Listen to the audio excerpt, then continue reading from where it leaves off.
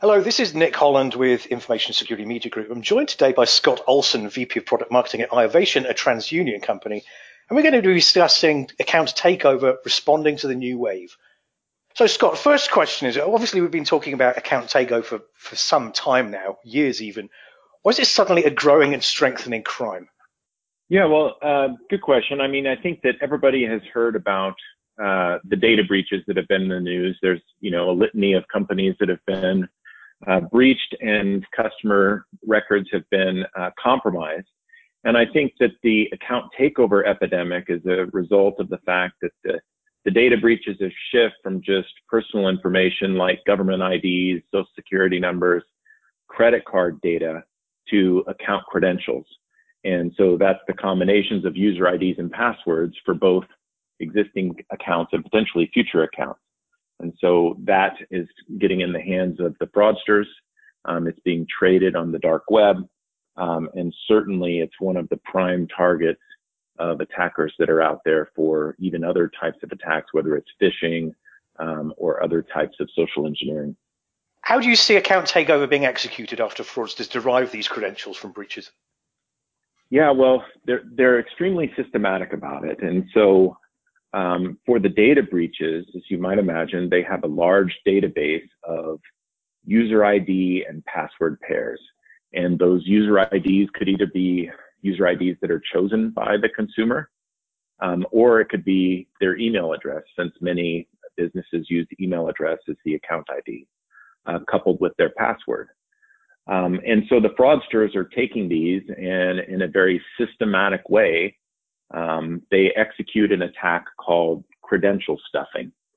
And what that essentially means is that they will go to the sites that they want to break into. Let's just say it might be a bank, could be a retailer, telecommunications companies, or large targets. And they will just systematically try one after another these user ID password pairs to see if an account exists at that site. And they'll go until they hit a success, and then they'll log in and perpetrate their fraud. And they do it in such a way that they don't use the same user ID and password combination regularly enough to trip any failed logins that would lock out the account. So they do that systematically. And the problem is that when these user IDs and accounts are compromised, a lot of times people think about the fact that it compromised that existing account. But because consumers are allowed to choose their passwords and they typically use their same email address for their account ID, this is also compromising accounts they'll make in the future. And so the fraudsters are just very wise about this. They go and they'll test out accounts, and many times they can compromise even brand new accounts that have never really been used. So it's automated, it's systematic, and it's really targeted at executing successful fraud. So, Scott, in response to this, then, how can organizations strengthen both authentication and authorization? Yeah, well, a lot of this lies with the fact that, especially for accounts, they're accessing it from their user device. And so it starts by being a lot smarter about understanding the devices that consumers use. If you keep a record of the device that a consumer uses to access their account, and you have a process for explicitly approving that device, then if those account credentials are compromised, the fraudster is obviously not going to come from the real consumer's device. And that can be a flag for fraud. And you can use that as a component of authentication. At iovation, we call that device-based authentication. We have solutions around that, but that's kind of one of the fundamental principles is use the information around the consumer devices to help you recognize the consumer when they visit your online site. The other part of this is that the mobile device, the phones in the hands of their computers, are really becoming authenticators. Most every consumer has their phone with them at all time, even more than maybe their wallet or their keys. You wouldn't leave home without your phone. there are mechanisms within a business mobile app to make that a strong authenticator to secure their accounts. And so that certainly is a key element of protecting against account takeover, and can do it in a way that is friendly to the consumer, and in a way that they're comfortable with and builds trust between them and the company. So how does this effort help build trust with consumers? Yeah, well, so part of this, I've mentioned the authentication piece of the puzzle, which is, logging in and authenticating that the user is coming, the genuine consumer is accessing their account. But when you think about this from the perspective of a mobile application, that mobile app for the business can also be used to authorize transactions in the same way. So using the technology that's built right into the phone, whether it's the fingerprint reader, or the facial recognition, or even a one-time password right there in their app, they can use that same process for logging into their account, for changing their email or phone number, for making a purchase that is a large purchase over a certain dollar threshold. Any risky activity, making a wire transfer perhaps, any risky activity can then be authorized by the consumer. And so I'm sure that a lot of the listeners are familiar with notifications from credit card companies, where you may get a notification if you've made an online purchase. You could get a notification if you had a purchase outside the country, or you could have a purchase if it's over a certain dollar threshold, as an example. But all of these are after the fact notifications. And so the consumer is responsible for following up with their bank and indicating that they did not make that purchase after the fact, after the fraud has occurred.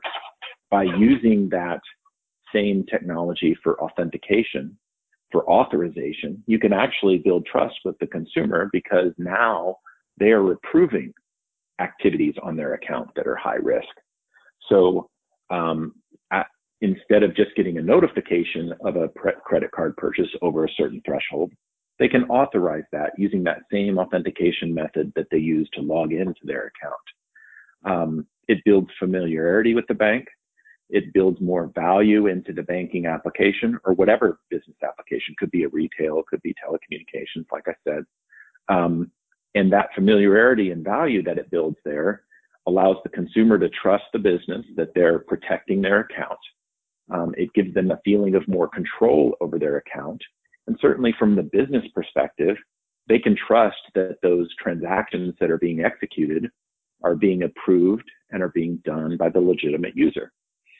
The other value to the business that is sometimes overlooked is, one of the problems for businesses is fighting friendly fraud. And this is when the legitimate consumer makes a purchase and then commits a fraud by denying they made that purchase.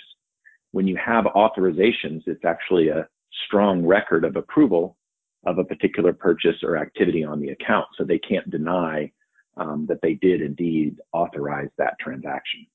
How can authentication and authorization be leveraged across other channels? Yeah, so authentication and authorization, a lot of times people think about this in terms of the online channel first, is that they think about when they're on a website through their browser, or when they're in a mobile app. And a lot of times those methodologies are different. The first step is we think that the methodology should be the same, whether they're logging into the website or whether they're logging into an app. You should use the same stronger authentication and authorization methods.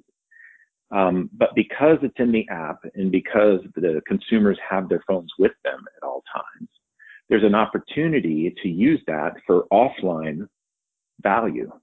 A good example of this, and one of the places that many companies are looking first, is with the call center. So when you have a customer that's calling in, a lot of times they have to go through numerous steps to authenticate themselves. They have to answer questions. They have to provide government ID information. They have to go through and remember what was the color of their first car, or who did they first date, whatever that might be. There's different methodologies that are not particularly customer friendly and that take a while to execute. And the problem for businesses is that when they're on the line with their consumers, that's costing them money. And it's a poor experience for the customer. So it's two bads. It's cost the businesses a lot of money, and for the customer, it's a bad experience. So on the flip side of that is that you can use that same strong authentication methodology that's in a mobile app with their phone to authenticate them then quickly to the call center. But that doesn't have to stop there. It could be for a point of sale purchase. It could be at an ATM. So if you're in a store making a large purchase, you could, if it crossed the dollar threshold, you could authorize that. If you're in an ATM, instead of putting in your card, it could detect the proximity and you could authorize a withdrawal right through your phone. And so there's a lot of companies that are looking at ways to take advantage of the fact that the mobile phone for an individual is an authenticator, and it can be used for both online and offline purposes. And finally, Scott, so what is Iovation doing to help organizations respond to this new wave of account takeover? Yeah, so Iovation is very focused on fighting fraud and authenticating users and really providing tools through the devices that consumers use to assess their risk and provide what we call risk-appropriate authentication. So we can check the devices that are being used and see if it is a device that's been associated with a fraudster in the past. And then we can also, like I mentioned earlier, we have a device-based authentication technology that can explicitly pair a computer or a mobile phone with an account so that we recognize it as belonging to the person that owns that account. And then we have strong multi-factor authentication in a product called LaunchKey that can be built directly into the business app and help you execute exactly what I was talking about, which is the same type of experience for both online and offline activities, both on authentication and authorization of risky transactions. And so from our vision perspective is that you shouldn't have just front door security. You don't want to have extremely strong security just for logging in, as an example, because it may be a low risk activity.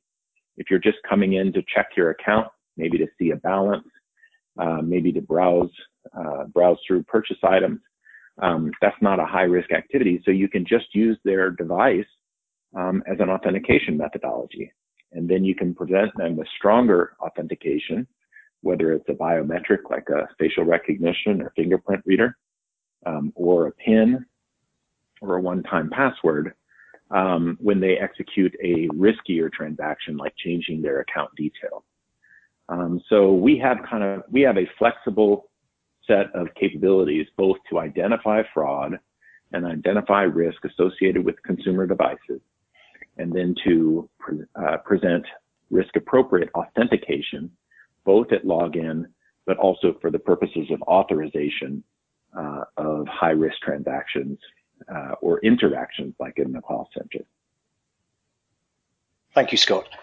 That was Scott Olson, VP of Product Marketing at Iovation, which is a TransUnion company. And for Information Security Media Group, I'm Nick Holland.